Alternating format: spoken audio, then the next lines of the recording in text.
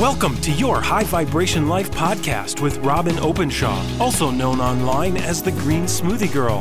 When you're living your high vibration life, you're healthier in every way. You're more productive, creative, peaceful, and loving. Your high vibration life is calling. And now your host, Robin Openshaw.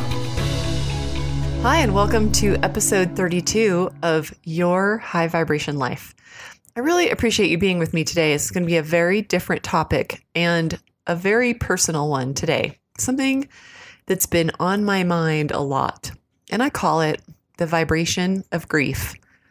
So let's talk about feeling sad, shall we? We all feel sad from time to time, and I'd like to put this in the context of what brings us together on this podcast, and that is our mutual love of up-leveling our life, of living at higher vibrations. So, is it a contradiction for happy people to feel deeply sad sometimes? That's the topic today.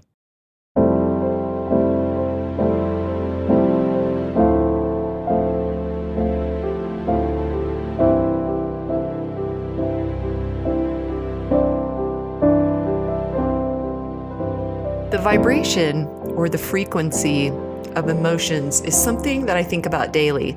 If I'm feeling anxiety or anger or frustration, I try to tune into it quickly and ask myself where I'm feeling it in my body and do whatever it takes to move through those stuck or kinked or twisted energies so I could get back to flow.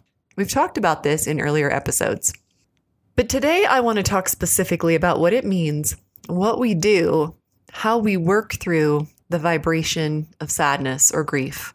I want to suggest to you that while it is not a high frequency, how we feel when we are sad, it's in fact a low frequency.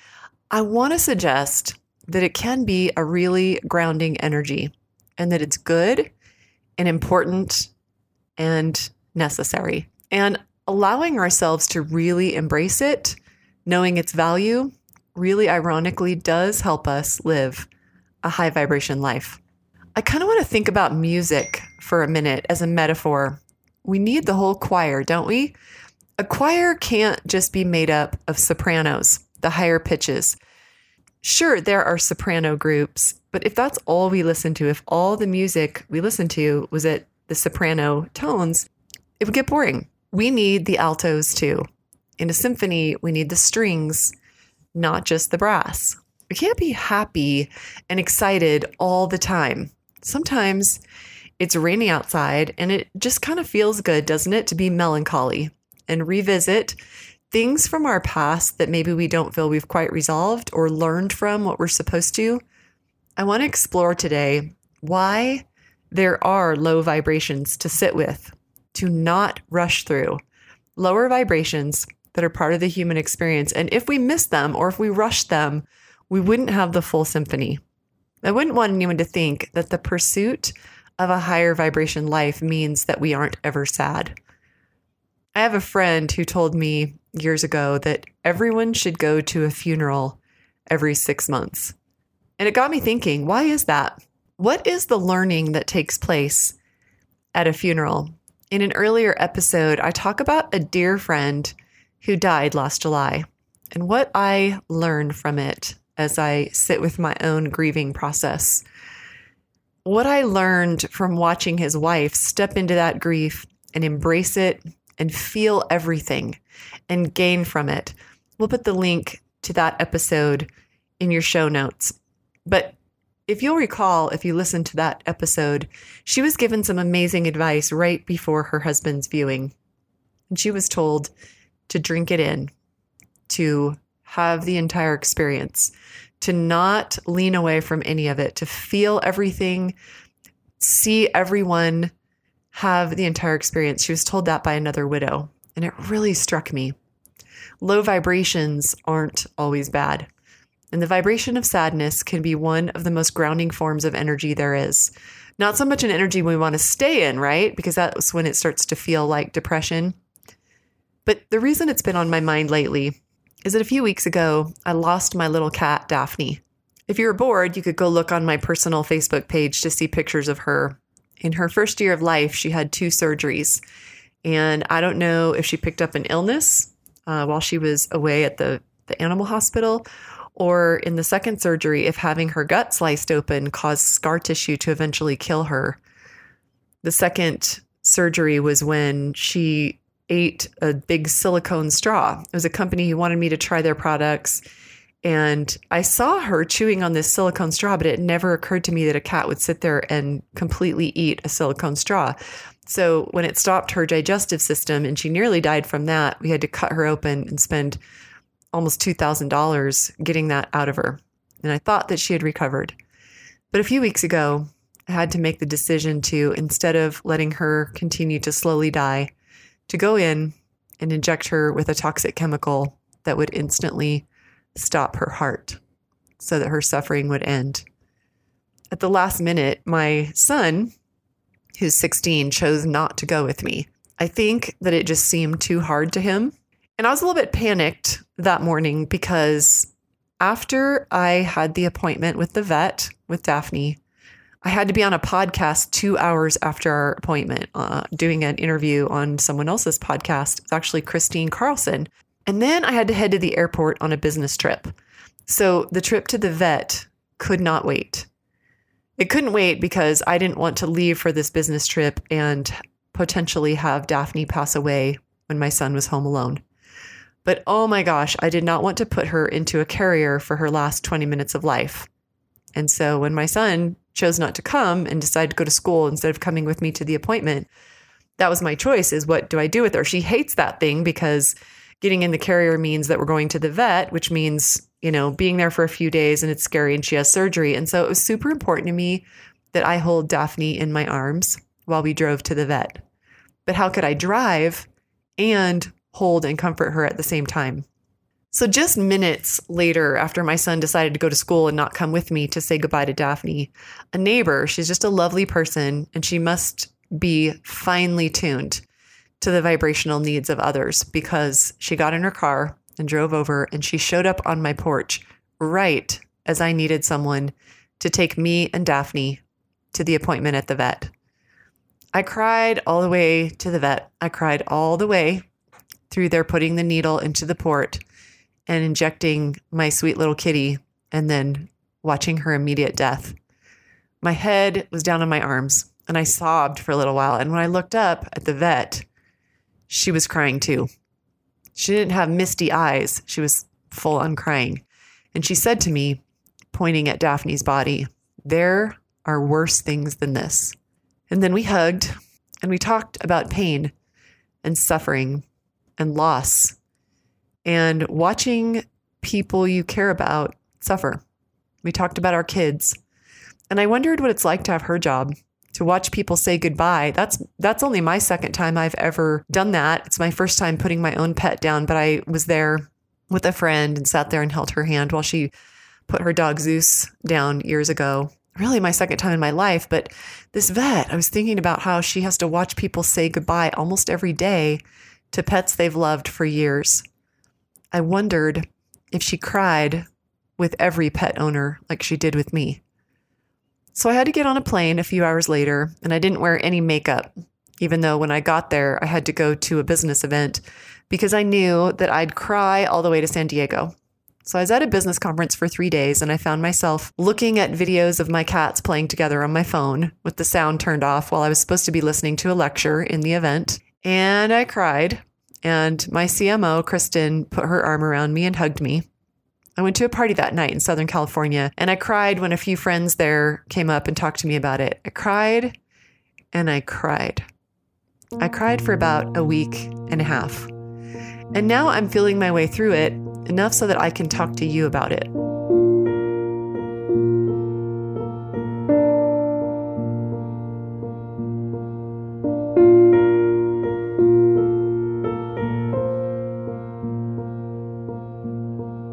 I wanted to share some things about what I learned from grief, because you have periods of grief too. Nobody gets through this life without losing someone. One thing I learned is that if I resist grief, if I find ways around it, if I stuff it, if I refuse to talk about it or give it expression, I'm keeping myself in the stuck energies longer than necessary. So I knew this, and therefore I let the tears flow. Like I said, I got on an airplane knowing I'd be crying a river, regardless of whether I was supposed to be in a business meeting or not, regardless of what anyone thought. I didn't apologize for it at the party or at the conference sitting next to my CMO with lots of people around. I even went on Christine Carlson's podcast 2 hours after putting Daphne down. And while I didn't dare talk about my cat's death during our interview together, I did tell her about it afterward. I learned from this experience to lean into my grief and to, as they say, let it out. I don't think that venting criticism of others or venting about negative events of your day or rants about things that we don't like really usually serve to resolve issues. We talk about getting things off our chest, right? But I think usually that doesn't happen with angry vibrations. But crying really does knock walls down in so many ways. It's cathartic and it's necessary. So I have a strange story for you. I didn't cry for 7 years. I cried for 3 days straight when my former husband got married his second time. I dated someone for a couple of years after that. And in the aftermath, the breakup, even though I'm the one who ended the relationship, I loved him like crazy. And I literally cried for a year after this breakup. And then I can't really explain it. My crier broke. So I'd cried for 3 days when my former husband got remarried. And it wasn't because I wanted to be married to him. I'm the one who ended my 20-year marriage. It was other things. It was, wow, look how fast you've moved on. As you move on, I'm sort of keenly feeling my aloneness. It was other things. There was other reasons that I cried for 3 days and then I cried for an entire year after a breakup. I don't know why my crier broke, but I literally never cried again in 7 years. Even when I should, even when someone I care about was telling me something super sad, or when I watched a sad movie, or when I went through a completely overwhelming, stressful situation for several months, okay? Something that would make anyone cry. And it would have just been so helpful to cry. I wanted to, and I just couldn't. So last summer, my friend Sue, we were away in Switzerland where I take Green Smoothie Girl readers every summer for a liver detox and a retreat. It's the most amazing week of my whole year. Hope you can come with us someday. We'll put a link to it in the show notes. We're going June 4th to 11th here in 2017. My friend Sue came with us and I was going through something then and I told her I haven't cried in 7 years. And she is an emotion code energy worker. And she said, I'm going to do some work. She said, you don't have to do anything. You don't have to say anything. And she told me that she had released some energetic blockages. And here's the crazy thing. That was 9 months ago. I've pretty much been crying ever since. I mean, not constantly, but often when it's appropriate, when I encounter sadness, crying is part of life. And I'll tell you, as a person who didn't do it for 7 years, it's good and it's healing. And it's not just for girls. You obviously are releasing healing hormones when you cry. And without feeling sadness, how could you cry? So obviously spending small amounts of time, and really however much time it takes in these low vibrations, has a purpose. Now, why I wanted my crier fixed, okay, why would anyone want to cry? Well, energetically, it's like releasing a floodgate. Not only has my crier getting fixed made me healthier, as strange as this sounds, it's also made me happier. There are highs and lows in life and in emotions. I mean, look at our topography. While we're touching on all these different, what I think are beautiful metaphors, let's look at geography. In our topography, we have mountains and valleys. We have shadows and light in our day, in our lives. We have darkness and sunshine. There too must be sadness in order for there to be happiness. And when I fully said goodbye to Daphne, and I cried my face off, and I didn't really care who knew it, and I talked about it to my closest friends, the night I told Tennyson that the vet said she recommended we let her go rather than another surgery or hospitalization or test, he saw me cry in a way that I'm not sure he ever had. I'm fairly certain my 16-year-old son has never seen that before from me. He wrapped his arms around me and he let me cry it out. I don't think that in order to be strong for my children, which is important to me, that I can't show when I'm heartbroken. In fact, quite the opposite. We are strong because sometimes we go to the extremes. We love and we laugh and we make big plans, but also we cry and sometimes we feel like we'll break. Another metaphor that's been on my mind a lot as I think about the vibration of sadness is the seasons. We shouldn't expect that we should see green growth in every season of our lives. This is a law of nature, and energetic laws being laws of nature, it seems to me that they flow together. I know that in my professional work, since I run a company and I write books and I speak and I research, everything I do depends on my creativity and my energy. I have seasons of incredible bursts of great ideas, and I'm executing like crazy, and I'm probably driving my 20 employees crazy. They're having to work hard with me too. And then I have seasons where I couldn't come up with a good idea to save my life. And I've learned that this is simply a pattern and that it's okay. And that just because I'm not really that productive today or this month, I've had a few times where I was not super functional in my work for literally a few months at a time. I've learned to be at peace with it. If I get very quiet and figure out what I'm supposed to learn that has pushed me into lower vibrations, then I find I move through it with grace and ease. In the spring, things grow. In the fall, things die back. In the winter, things are dormant. We really can't expect life to always be spring and summer. So when I think about grief and periods we all go through of dieback and stripping things down and feeling loss, I think about these metaphors in the world of nature, of dying leaves, the cycle of death and life, composting, where the dead becomes the living. The remains of living things become fertilizer for new life. And this, for me, becomes an important metaphor for the meaning and purpose in grief, the meaning and purpose in sadness or melancholy, periods of being still, regrouping, and making meaning of past events. Now, losing a cat is not the hardest thing in the world. I know that. Some people lose a husband, a wife, a child. Knock on wood, that's hard to even think about. But another gain of allowing myself to go to the vibration of deep sadness is the compassion that I've felt since then. Were all these people around me experiencing losing their beloved pets, or am I just more finely tuned now into this frequency? Because in the past 3 weeks, I've had several friends whose cat or dog died, and they had to choose to end their pet's life. And I've been able to comfort them and talk through it with them, and I'm not afraid of it. And they want to talk to me versus someone else because they know I can go there with them. Go there. The energies of compassion, this, have so much character and depth and beauty to them. I don't think of compassion as a frequency. I think of it as a symphony.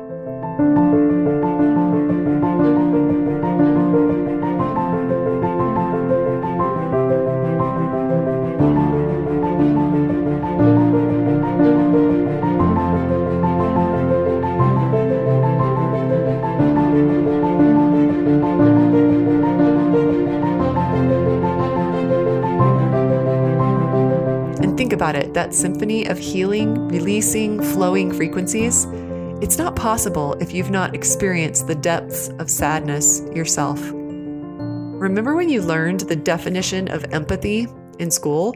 How is it different from sympathy? Empathy is when we feel it. We feel some of what another person is feeling. So my conclusion in all this pain that my son and I have been going through is that this loss gave me a really sweet connection to my son. He told me this past weekend as he came home from a baseball tournament out of town, and his new prized $300 bat that he'd been coveting and earning the past couple of months had arrived in the mail. He put a big piece of tape around it, and he wrote Daphne on it with a Sharpie so he could dedicate his big hits this season to her and all the love she gave us. It gave me a sweet connection to my son that really deepened as together we lost her. It gave me more compassion for others. Now I know what someone is going through when they have to choose to put a member of their family down. That's what a pet is. And I don't think my deepened compassion ends there. I think that there are more gifts in the loss. I think that the depth in our vibrations means we experience the full range. So what I want for you isn't to be shiny and happy and high all the time, but rather to recognize those great moments of flow or of happiness, joy, gratitude for how beautiful they are, and really love and savor them as well as the low grounding vibrations of sorrow and grief as part of the human experience. I sure have loved on my other cat, Charlemagne, a lot since Daphne's death. It was so obvious that he missed her too. He would box her head and try to play with her, try to wrestle with her those last few days before she died, and she couldn't play with him. She was too sick and too weak. And then she disappeared, and he didn't understand it. But the variety and depth and character of our emotions are what make us deep and loving, a deep well of sorrow and joy, knowledge and experiences, thoughts and emotions. So, as you can see, I've been really reflective lately. I did get my joy back. I've laughed. I've had fun. I've enjoyed my work. All the good stuff is back, even though Daphne was an amazing, loving, accepting friend to me.